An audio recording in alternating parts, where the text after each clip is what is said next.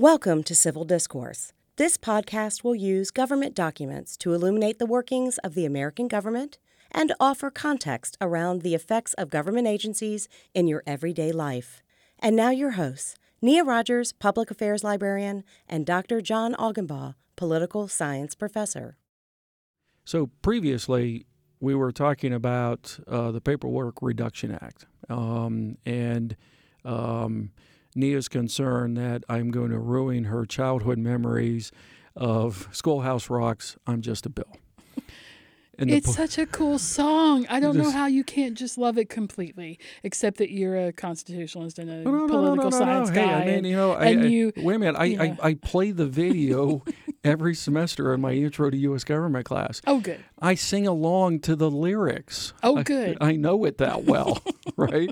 Then Do you also sing the preamble? Yes, I know how to sing that. And by the way, I also play the Saturday Night Live version of I'm Just a Bill. It's decidedly, shall we say, less optimistic. I've not heard that one. I probably shouldn't hear that because I want to live in the Pollyanna belief that it's a civilized process. Okay, so when we last left off, we just got done talking about how a Senate committee has reported out a bill positively, i.e., there was a vote and the bill was approved. So then you get to the point of the vote within the Senate as a collective body. And we were at the point where the Senate Majority Leader has almost unilateral discretion to decide when a bill is going to get a vote by the Senate body as a whole. But if the bill got out of committee, if it was a yes out of committee, it's going to be voted on eventually. Sure. Right? Because at that point, killing it is a no-go. Yeah, because the only way you can kill it after it's been positively reported out of a Senate committee is to reject it on the Senate floor. Okay. Yeah. So once it makes it out of committee, woohoo, we're feeling good. We're feeling good. Yes. Until I'm sure something terrible happens. Well, I mean, but for now, it is in the form of the bill for the Senate, and that's different than what happens in the House, right? So now it's approved by the Senate. Let's say that the majority leader's like, I don't care. Let's just bring it up now. It's fine. It doesn't hurt my agenda. It doesn't. It doesn't hurt my party, et cetera, et cetera. I'm fine with it. Yeah. Or if it's from a member of their party and they really like it, maybe they're saying, this is great. Let's run with this as quickly as possible. However that works. So Mitch McConnell loves my bill, and decides that he's going to bring a floor vote. Yes. What happens? Does everybody have to be there? Well, the Senate Majority Leader can consult with the Senate Minority Leader, the leader of the minority party. Some bills are symbolic. They're resolutions, right? So, we resolve that Augie is a spiffy person. Yes. Or as my daughter likes to say, Daddy, you're Trey Chic. Okay? So let's say that there is a resolution that says that, right? I want to see that desperately. Okay. I now need to run for office. Augie is Trey Chic. And I would rather die. So those can occur with, a voice vote, okay? So are those things like we resolve that... this month is, National Maple Syrup Month, okay? And as long as it doesn't involve trade barriers with Canada, who cares? then we can just resolve that and everything's fine. Yeah. Okay. But on your more substantive bills, you're going to have to be on the floor. Okay, you're going to have to be there so that when I'm going to have to be there. Yeah, you're going to have to be there. Okay. Yeah. Am I talking about it? Am I trying to schmooze people? Well, that's the thing. Or am I angrily addressing the public? Pause. Okay. So this is the Senate. I need to know what earrings to wear. Okay. Before you even worry about your appearance, okay, think about this. The Senate has historically loved to proclaim that it is the most deliberative democratic body in the world. In the Senate, when a bill comes up for a vote, they have what's known as unlimited debate. Okay, unlimited debate. Okay. So we know this by a piece of jargon, if you will. It's known as the filibuster, right? Uh-huh. So let's say your party doesn't like the bill that's up for a vote. No, it's my bill. Okay, but hold on, okay? Okay, fine. For whatever reason, there's a whole bunch of senators who don't like paperwork reduction. Okay, well, fie on them, but okay. Okay. What they can do is filibuster, which means they just talk and talk and talk and talk. Not unlike this podcast. Yeah, kind of sort of like this podcast. Actually, Except they might be reading recipes. They might be... Yes. Now, the myth around the filibuster is much grander than its actual use. You can't sit down. You can't ever relax. You can't. Is that really true? Well, I mean, once you get let's say the speaker the Senate Majority Leader recognizes you to. The junior senator from Virginia, the floor is yours.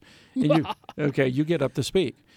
Now, the Senate follows Robert's Rules of Order, so you can continue to go ahead and speak as long as you want.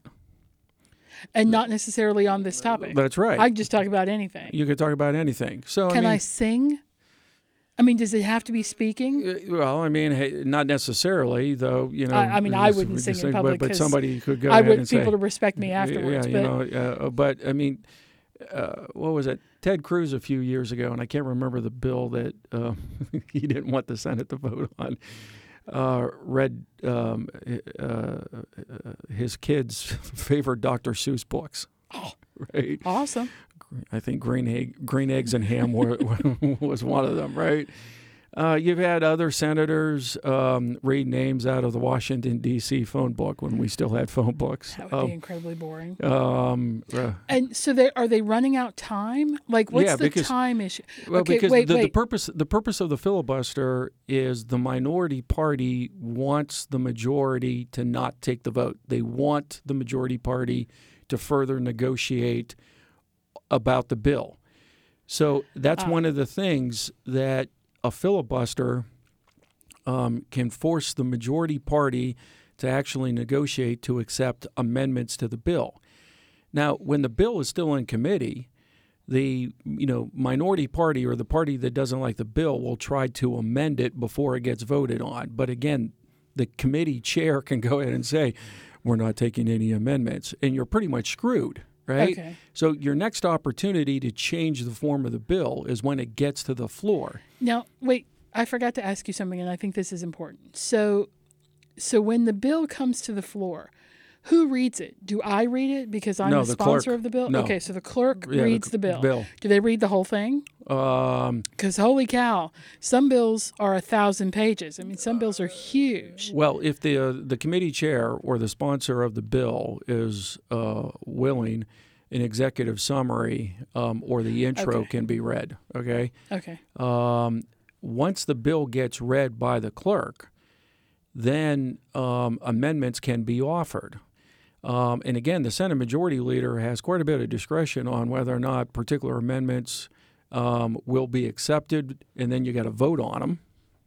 On the amendment before you vote on the full thing. That's right. So you're saying let's say that this one comes up for discussion, this Paper Reduction Act, and somebody somewhere wants, I don't know, a pipeline, right, an oil pipeline in their state. So they could bring that up. It doesn't have to be related to this bill, right? They could bring up any kind of amendment and say, I want this amendment. I want to attach this to this bill. Yeah, you see that a lot with appropriations bills. Okay. Yeah. So, by the way, I want this thing. Yeah, because for my district. Yeah, because with appropriations bills, I mean, basically you're spending money anyway. Yeah, all members of Congress want something in the appropriations bill. Thus, the derisive label pork, right? Pork barrel, which is, aren't there laws against that now? There are laws against earmarks, okay? Ah. Okay, where you specifically designate that money will be spent by the executive branch in your district or state. Okay, so you On can the say, other I hand- want a pipeline, but you can't say, I want a pipeline in the city of Richmond. Yes. Or, On the other hand, the House of Representatives about 2 weeks ago passed a public lands bill that was noteworthy because it got support from both Democrats and Republicans. And one of the reasons why it did is it had goodies for everybody, right? In fact, the projection is it's going to fly through the Senate, and even the president is going to sign it because everybody's getting something in it, right? but that's a good thing, right? well, Because you've yeah, compromised yes. to the point where everybody's getting So something they can live with, and environmental- everybody's having to live it with something they don't like. Environmentalists are getting thousands of acres of federal land that will now be off limits to development. But you got ranchers and sports people and others who are getting land so they can do their activities. You got states who are getting national monuments out of it, which I mean, hey, folks don't recognize it, but in terms of economic development, a national monument is become, there are people who spend all summer going to national monuments. Oh, my dad did that when we were kids. He would take us a look, kids. It's fill in the blank thing, and we would tourism. stop and look. Yeah, and, it's tourism, and then I'm sure buy hot dogs or whatever. Yeah, 'cause you that's spend what the happens. night. Yeah, you spend the night, and the next. Okay, but Sure. That's one of the great things about the national parks too, is that they draw a lot of people, which helps to preserve them because those people help pay for the end result, which is that you theoretically don't have people cutting down trees. I know bitterness during the shutdown, but okay. So we're the bill's on the floor, right? Okay. Amendments can be offered. That's one of the ways you can go ahead and slow down a vote on a bill, particularly if you don't like it. But let's say that can you put in frivolous amendments? you can try, but again, the Senate Majority Leader can go ahead and say, We won't consider that. that's not germane to this bill. Oh, okay. Again, the Majority Leader has a whole bunch of authority here, Okay. right? It's good. It's good to be the leader. It's good to be the Senate Majority Leader, and And the it's other good to be the Speaker of the House, right? Okay. But then, Hence why the job turnover in that is so controversial sometimes. oh, sure, Because Yeah. those are Yeah. positions of incredible power. And in the terms of the Speaker, they're third in line for the presidency. So the last tactic that you have as the party who may not like a proposed bill is the debate, is the filibuster, right? Now, by Senate rule, debate ends with a 60-member majority, okay?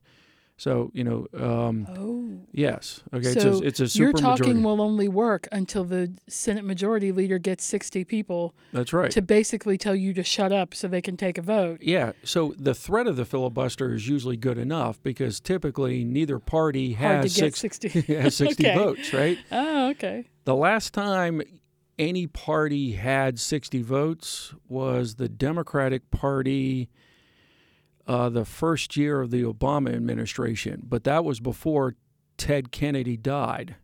Ted Kennedy died, and then Massachusetts elected Scott Brown. So they had 59 votes to 41 Republican votes. So that was one of the reasons why there was a big rush in getting the Affordable Care Act approved in both the House and the Senate, was that, okay, they were afraid they were going to lose their... They wouldn't be able to stop debate. So is that what's known as a filibuster-proof majority? That's right. Right. Okay. So it's a good thing if you can get it, but it's pretty hard to come by. It's pretty hard to come by. And these days, I would assume less and less because easy to come by. Because otherwise, then you have to pick off, okay, some members of the opposite party. Of the minority party, right? And the number of moderates in either political party who might be willing to go ahead and, on a particular bill, switch sides is like shrinking. Right. It's like Susan Collins, I think, at this point in the Senate. Well, that's on the Republican side. On the Democratic side, it's Joe Manchin from West Virginia. And that's basically about it. I mean, yeah. I mean, because what's her name? Heidi Klumper from North Dakota and Joe Donnelly from Indiana, who were moderates, both lost their reelection. So, which is a podcast for another day, because the partisanship with which politics has taken is extremely unfortunate yes. for getting anything done. It's not wrong, I think, for people to believe strongly in something. I think that's great. If you want to believe strongly in something, that's wonderful. But I think when it ceases to function because everybody has chosen a polemic that can't, like there's no in between. Yeah, there's no compromise. There's no consensus. Right. Then what do you do? I mean, how does anything get done at that point? So I think that's probably frustrating, not just for me, but probably for a lot of people who look at the federal government and say it's not working. And the reality is it is working, because of the 3 million people who work for the federal government, 535 of them work for Congress. I mean, work in the Congress, yeah. And one of them is in the office, is the Oval Office. So that tiny group of people, relatively speaking, that are dysfunctional, or can be dysfunctional. I shouldn't say are dysfunctional. Can be dysfunctional, working together wise. I don't know what they are like personally. That's a small minority of what the federal government does, but they drive a lot of the policy and a lot of the issues. Yeah, I mean, one of the ways to think about this is that we have a structure that requires compromise for stuff to get done. It's not a system. I mean, we have 2 houses of Congress. If they agree, then you have to convince the president to sign it. It's not a system created for efficiency, because there's a lot of different ways that a proposed bill can be stopped. I mean, just think about part 1 of this podcast. Now we're in part 2. In part 1, a proposed bill could be stopped at the committee level. In part 2, we're talking about, okay, let's say it does get through the Senate, right? Let's say the minority party gets enough amendments. Gets enough they're amendments. Like, okay, fine. Okay, the Senate approves the bill, but then it's got to go to the House, right? Why? Okay, because we have in our Constitution, it's a 2-step, if you will, how a bill becomes a law, right? The first step is what's known as bicameralism. Both houses of Congress have to approve. So in Schoolhouse Rock, I'm just a bill. It gets through one house, and then it has to go to the other house of Congress. Now, let's say... Which is a good thing. It's a good thing, because again, you're talking about that. You're making sure that the authority of the government has been vetted through this elaborate process. Okay? I mean, because, some of these bills, we're using as an example for this podcast the Paperwork Reduction Act. And many of you are like, well, that's not going to change my life at all. Okay, we could make the argument it will, but let's just say... We could make the argument it has in many ways that you don't even know. But let's just think about this. If you're talking about a bill like the Affordable Care Act, which had the potential of reforming one of the largest industries in the United States, in addition to affecting what some people would argue is a basic human right, we're going to want to make damn sure that before the government does all this alteration, if you will, that it's thought about this, right? That the people's representatives have thought about this, that the industries affected have had a chance to weigh in, that the experts will go ahead and say this is a good thing or this is a bad thing, that the people in regards to either the Congressional Budget Office on the legislative side or the Office of Management Budget on the executive side say, okay, this is how much money we're going to spend for this particular benefit. Okay? So in many ways, that's it's the structure. Transparency and responsibility and accountability. So that's the structure. But Nia, to your point, if you're going to get things done, you're going to have to compromise. And that's where I think for many of us, the hyper-partisanship now, where the people in the Congress don't seem to like each other. I mean, it's more than just they have different policy preferences or different principles. They just don't even seem to like each other. I mean, they don't even want to compromise. They don't even want to work together. Okay, so the Senate passes the bill. Then it goes to the House, right? Now, the House may have also been considering a paperwork reduction bill. Are they commonly introduced in House and Senate, meaning somebody from the Senate? Like I would go over to a House person from Virginia, a congressperson from Virginia, and say, hey, could you get this ball rolling in your because the thought House? process the thought process is if we fail in one House, if it gets approved in the other, we've increased the likelihood that we might get legislation. Oh, okay. Okay. Okay, so hedging your bets. Yeah, you hedge your bets. Okay. Right? Let's say the House goes through its process, which is in some ways very similar to the Senate. Let's say I am a representative from Virginia, Nia, as the junior senator from Virginia. You say to me, hey, would you co-sponsor this bill? We'll get it introduced in the Senate. Augie, you get it introduced in the House. I do this. The clerk of the House gives it a number. The Rules Committee in the House of Representatives decides which committee will deliberate on and report on this paperwork reduction bill. Not the Speaker. Not the Speaker. But let's be very clear. The members of the Rules Committee are picked by the Speaker. And if you crossed the Speaker, you would not. Yeah. You would be sad. Yeah, right. You would be sad very quickly. Quickly, right. Okay. The committee in the House does what we described in the first part of this podcast. They either table or don't table. They research it. They have hearings. Okay. And then they vote it out of the committee. Let's say it gets voted out of the committee. On a yes. Yes. Okay. But the version is somewhat different. And the House... It's only kind of reduction. So it's a 50% reduction as opposed to... The Senate version, which was... 100% reduction. Let's just stop printing reports. Right? So no more reports ever. No more paperwork ever. Right? You just pay me some money and I give you some stuff. So the House approves this version, which is slightly different than the Senate version. Well, with the hypothetical we described. It's radically different, but they're probably not usually written quite that far apart. Okay. At that point, to iron out the differences, the United States Congress creates what's known as a conference committee. You will have representation from the House, both the majority and the minority party. Do the majority and minority leaders pick?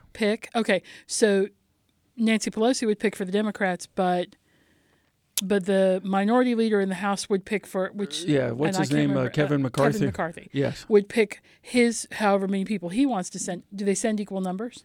No, the majority party always sends more. Oh, really? It's good to be in the majority, as we are finding out. I tell students this all the time. If you want to know why you should pay, if you're really interested in partisan politics, if you want to know why you should, stay up late and, pay attention to, some House or Senate election in California, Arizona, after we've all gone to bed, or New Mexico. It's because it might help determine whether or not your party's in the majority in either House of Congress. They're like, do you actually stay up for that stuff? I said, of course I do, right? You and Steve Kornacki. You're the only people. You've got a wall. He's got a wall. You're both counting. Yeah, he's out on his whiteboard, and there I am with my legal pad. I'm like, okay, this is where we're at, right? So you create this conference committee, and they try to iron out the differences. And let's suppose that they do iron out the differences. Then do they have an option of not ironing out the difference? Yes. Can they just say, yes, we can't come to agreement. That's it, we're done. Like a hung jury sort of. They'd be like, no, it's not happening. Yep, and then it dies there. It dies right there. Ah. Yes. After all that, my hope. Yes. Crushed. Yes. Okay. Well, it gets even worse. Oh, do tell. Okay. So let's say they iron out the differences. So the revised bill then gets sent back to both houses of Congress, which have to approve it again. No. Yes. no, I can't go through this again. Okay. How do these people manage to not have a heart attack every other day? Lose hope.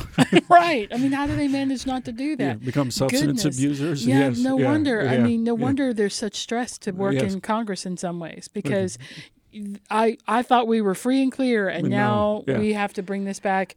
And so I assume that it goes through the same process, meaning it could be tabled again. It could be No. Or does it go to a straight floor vote? It just goes straight to the floor vote. So Yes. now you still have to get everybody to re-vote again. Yes. With a majority in both houses. And again, where it's going to take longer is the Senate, simply because the Senate has the potential of the filibuster, right?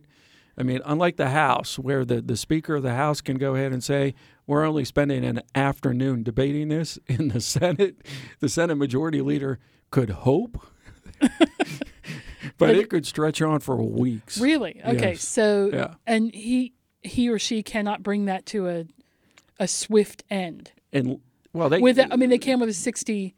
Well, or with a majority, they can but vote beyond for a majority, they can vote for it's called cloture. Okay, it's a cloture vote, closing vote. Okay, we're closing debate, right? So they can say, we want a cloture vote. We want to stop talking about this, and the people who don't want to stop talking about this, vote if against. there's sufficient numbers, Yes. can keep you from not talking about this anymore. Yep. Wow, that was a whole bunch of double negatives, but I think people know what I mean. Okay, so but let's just say hypothetically, both the House and the Senate now approved. Wait, I have a question about cloture. Do you have to vote for cloture every time? Like, do you have to, or only when there's a filibuster? Well, I mean, if do you know what I mean? Like, no. I mean, if you want to end debate on a proposed, no matter what, like even if it's not really filibuster, but people are just talking it to death, and you're just tired of it. Yeah, you can call for that. Yeah, you call the vote. vote. Can any member of the Senate call for that, or does it have to be the? No. Really? So so the junior senator from Virginia, who's pretty darn annoyed at having to go through this again. Yes. As soon as somebody stands up and starts going wah wah wah wah wah, can I interrupt them, or do I have to wait for them to finish? No, you can interrupt them, because according to Robert's rules, okay, once you had a first reading and a second reading, okay, and by the way, the first reading is perfunctory. You just. Okay. A bill to do some stuff. Yes. Go. Okay. This has all been sent to your chambers. Did you read it? We assumed you have. That's the first reading. Now we're at the second reading. Okay. And according to Robert's rules, once you're at the second reading, now, again, if you want to have the reputation of not playing well with others in the sandbox, you call the vote while, somebody's talking, right? I mean, think about the meetings you've been at, on this campus. That's true. Okay. Are you done yet? Oh, my goodness. That would be the end of that. Yeah, right. that would mean me not being on any more committees. Yeah. Or perhaps not being employed anymore. Right. Okay. I don't know how many faculty meetings where I've been like, do I call the vote? Man, they already hate me. But let's just assume you get the votes and they're positive. Okay. Both the House and the Senate have approved it. Woo!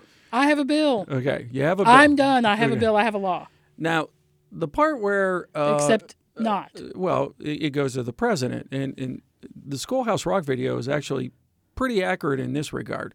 It goes to the president. Basically, the president has a number of choices. We think that the president only really has two choices. Right? Sign or veto. Sign or veto. There's a thing called a pocket veto. Ah! And it's basically... No! Okay. You cannot put this in your pocket. Okay.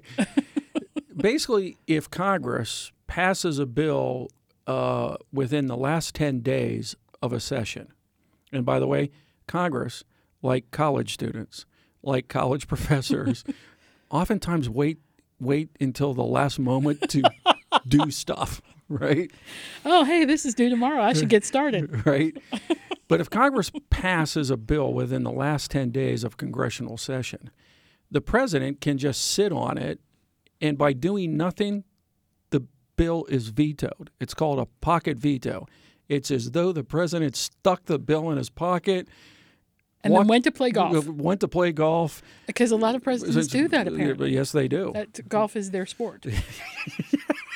It seems to be a presidential sport. I don't know what that's about. Who's the last president? What was it? Reagan didn't play a lot of golf. Carter didn't play golf. Oh, okay. Yeah, Carter didn't really Well, and relax. President Ford was a football player, I think. Yeah, he likes to play. college. Yeah, well, he liked to play golf. Did he? Yeah, actually, he always participated in.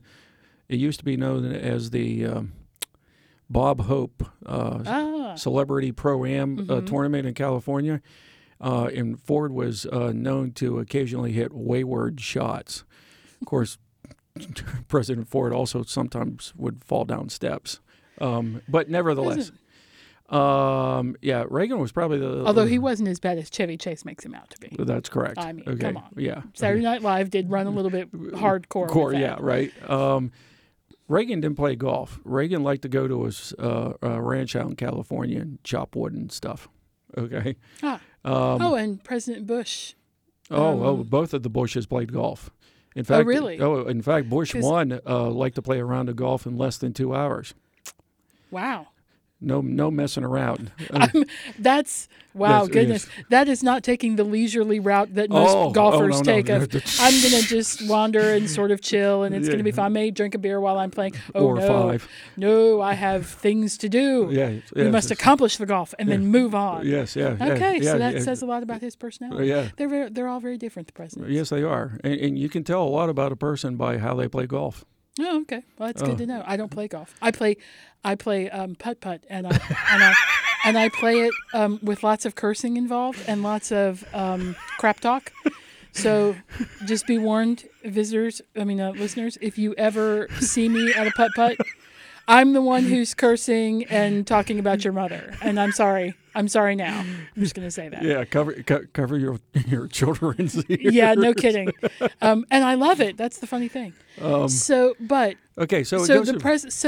that's the last 10 days. But it's any 10 days, right? Like the president, if he just ignores you for 10 days, that's also a pocket veto, right? It's not just the end of a session.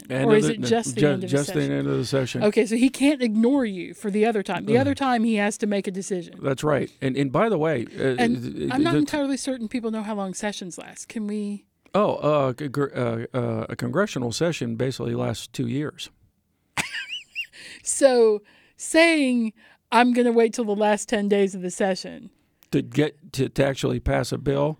Okay, that's pretty hardcore putting things off till the end. Oh, well, if you wait for 2 years. But it's Congress, right?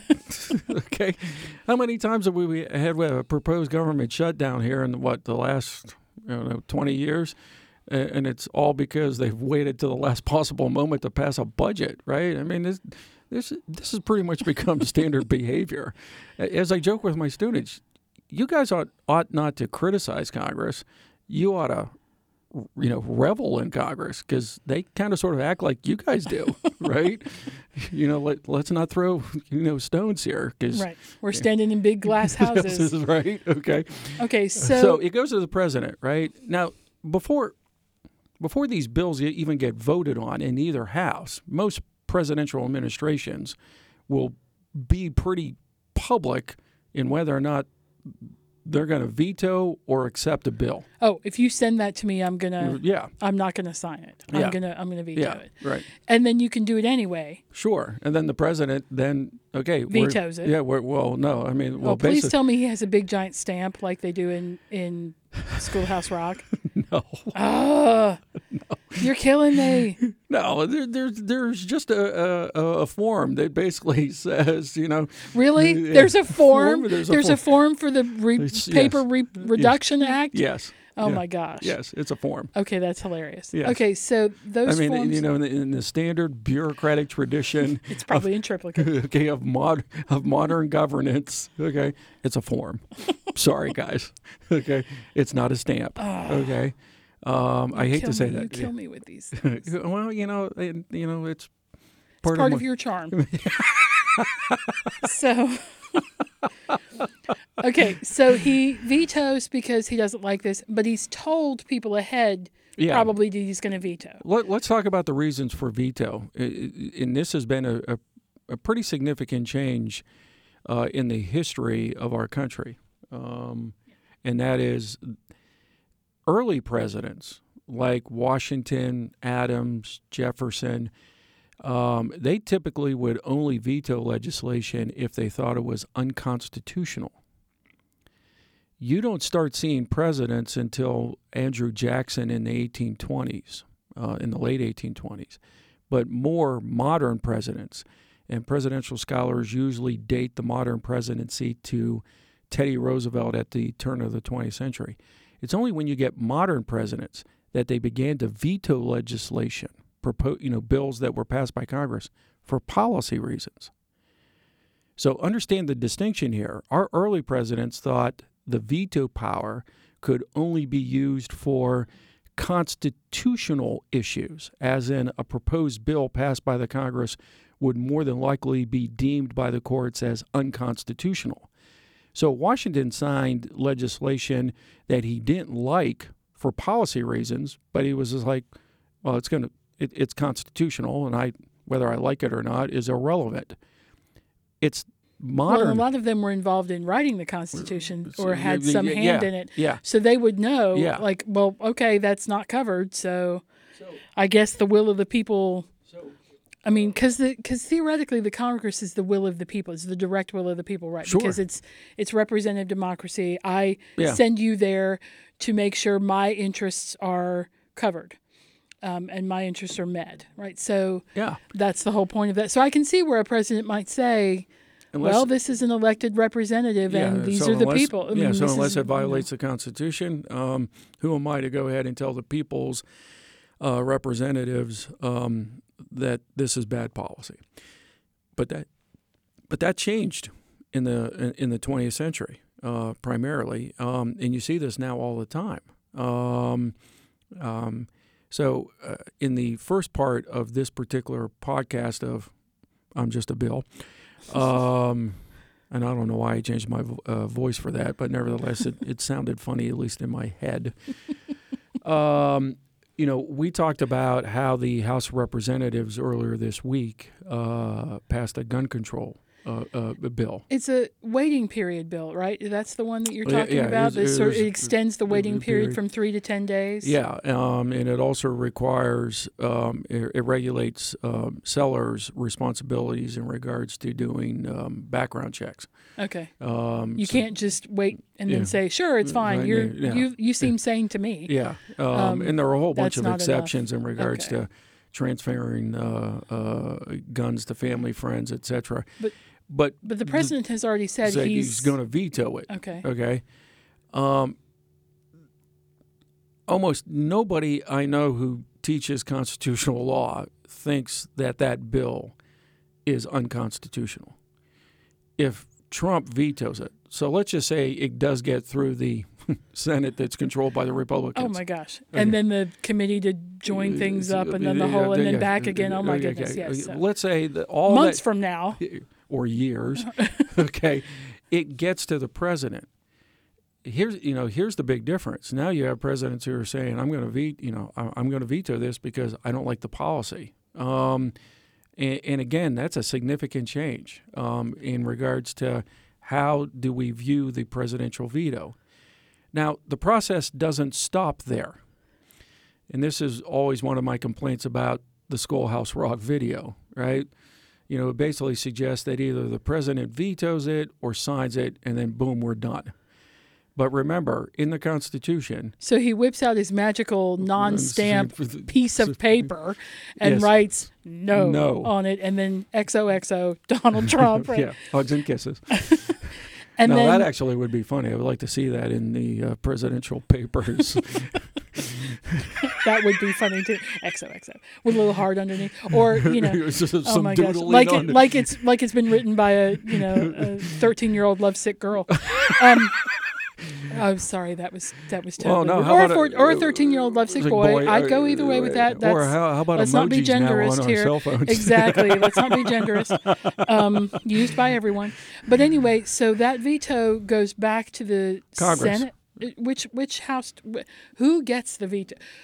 Who gets that delivery? Okay, well, I mean, who's sitting in their office and somebody brings in a piece of paper from the president that says so no. In the case of the Paperwork Reduction Act, as you pointed out in the first part of this podcast, This was a bill that originated in the Senate, so it would go to the Senate first. Okay. Okay. I mean, first, obviously, it would go to CNN, and then, Yes. or the news people who are standing around, Right. not just CNN, but all of the news people, and then they would go over for comment, and that's how somebody would find out, probably. Okay. But anyway. It would go to the House of Congress where the bill originated. Okay. So, At that point, then, the United States Congress can override the president's veto. It requires a 2/3 vote of both houses of Congress.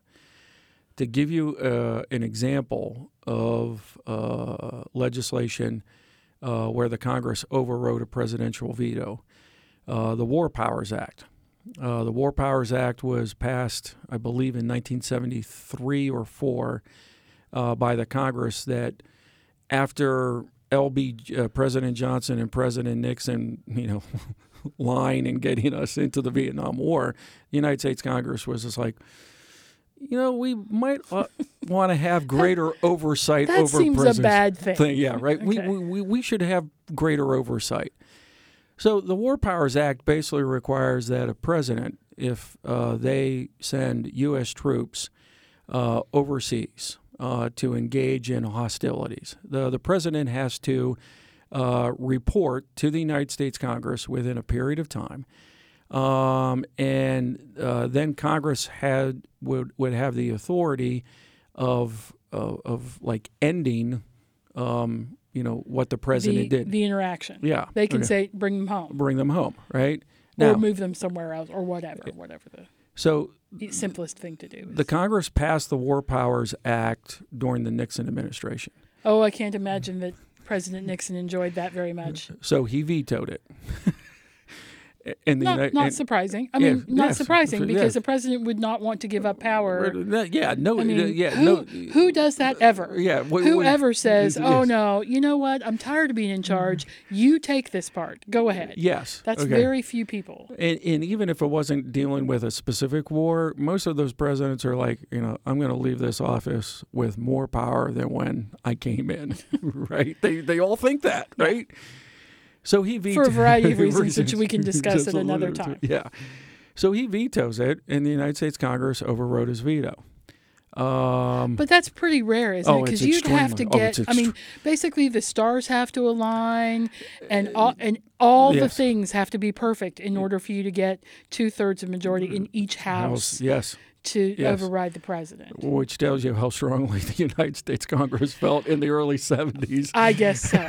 But then again, people talk about divisiveness at this time, but that's because a lot of the people who were talking about that were not alive / involved in the divisiveness of the Vietnam era. Oh, my goodness. Where people were, protesting in the street in ways that now just would not even be heard of. Yeah. A lot of that. It's funny to me that people say, "Oh, we're so divisive." I'm like, there have been other times in history where we have been incredibly divided as a country, as a nation, about what we should do and which direction we should go in. That's part of being a nation. I remind my students, hello, guys, the Civil War. Well, yeah. And then you do have the whole, we just decided to kill each other, which is pretty extreme. I would say. But even early on, after the Constitution got ratified, almost immediately, the Federalist Party and the Democratic Republican, then it evolved into the Democratic Party, they couldn't stand one another. And by the way, their personal attacks. Didn't that get people shot? People got shot. Alexander Hamilton. But the level of personal attack. If you guys think that, Trump's bad, he's a choir boy compared to some of the stuff that they said in the late 1700s, early 1800s, right? And I'm not saying that we should go back to that. Yeah, not a good thing. We're not advocating that. This podcast is not advocating being nasty to other people. Or violence, right? No more duels. No. Let's not do that. Okay. Well, then let's not set things on fire. Let's try to be a little more civilized than that if we can, just because, Yeah, that seems awfully destructive and dangerous. There's something to be said for, somebody who says, I don't like your policy, but hey, let's go get a beer, or let's get a cup of coffee, or let's share a meal, right? I mean, because hey, versus I'm going to flip over your car and set it on fire, yeah. which it seems a little extreme to me. Although emotions, tensions run high, I understand. Sure, that. I mean, hence the whole thing in the Senate with the beating the guy with a cane, right? Like emotional things can happen. That, I think somebody said something about somebody's wife. I mean, yes, it really is. Wow, come on now. Yeah. I mean, but that's why you shouldn't bring personality into politics in that way. And so I think that my larger takeaway for this discussion is you have a law, the Paperwork Reduction Act, which on its face, many of you all might be like, they actually passed a bill on that. Yes, they did. Okay. Yeah, they pass bills on all kinds of stuff that you think, really? Yeah, that's a thing? And it's a pretty deliberative process. And for some of these bills, you're like, they probably shouldn't have spent all that all that time and effort. Okay, et cetera. But this is a process designed to go ahead and make sure that, again, something that has the force of law, which is binding on us, theoretically, on all of us. Right, on all 336 million of us, okay, should be discussed. It should be discussed. I agree. The process, again, is not efficient. If it's going to work, it's going to require kind of sort of, soft behavioral norms to actually work because the structure is set up so that the government has the power to act, but to act, they're going to have to jump through some hoops. Significant hoops. Right. We don't want a coup d'etat. We don't want them to be able to just act in fiat fashion without any regard to what the will of the people is or what the sort of previous rule of law is. Yeah. And the other thing, too, is, yes, this act is innocuous, but a lot of them aren't. Sure. A lot of them lead to death. A lot of them lead to destruction. I mean, like, when we decide to go to war, that's something we should talk about. Sure. When we decide to change how we do huge things in this country, like how we do immigration, that's something we should talk about and something we should explore because it's going to affect millions and millions of people. We're creating a government benefit. We're basically picking winners and losers. Some people are going to get the benefit and other people aren't going to get the benefit. We should probably go ahead and talk about that, right? We create a student loan program so high school kids can go to college. Well, if we didn't have it, does that mean millions of talented high school students don't get to go to college? Well, and what does that mean for the economy? What does that mean for our future politics? I mean, that we need an educated populace. We need all of those things for a variety of reasons. So I think that's an excellent point to end on, that we have, that it is an adversarial process for a reason. Yeah. And that reason is to slow us down and make sure that we're doing as much as we can, we're doing the right thing. Yeah. And then when we don't do the right thing, we can fix it. Sure. Yep. We can come back with another amendment and change it or fix it or whatever. Yes. And by the way, the law that we picked, the Paperwork Reduction Act, and I mentioned this in the first part of this podcast, is actually the subject of a really humorous West Wing episode. So you ought to take a look at it because it's actually pretty funny.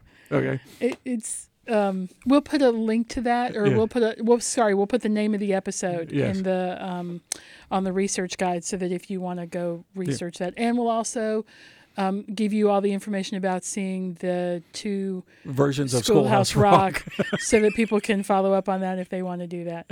So thank you so much. Oh, I enjoyed it. And we'll talk again.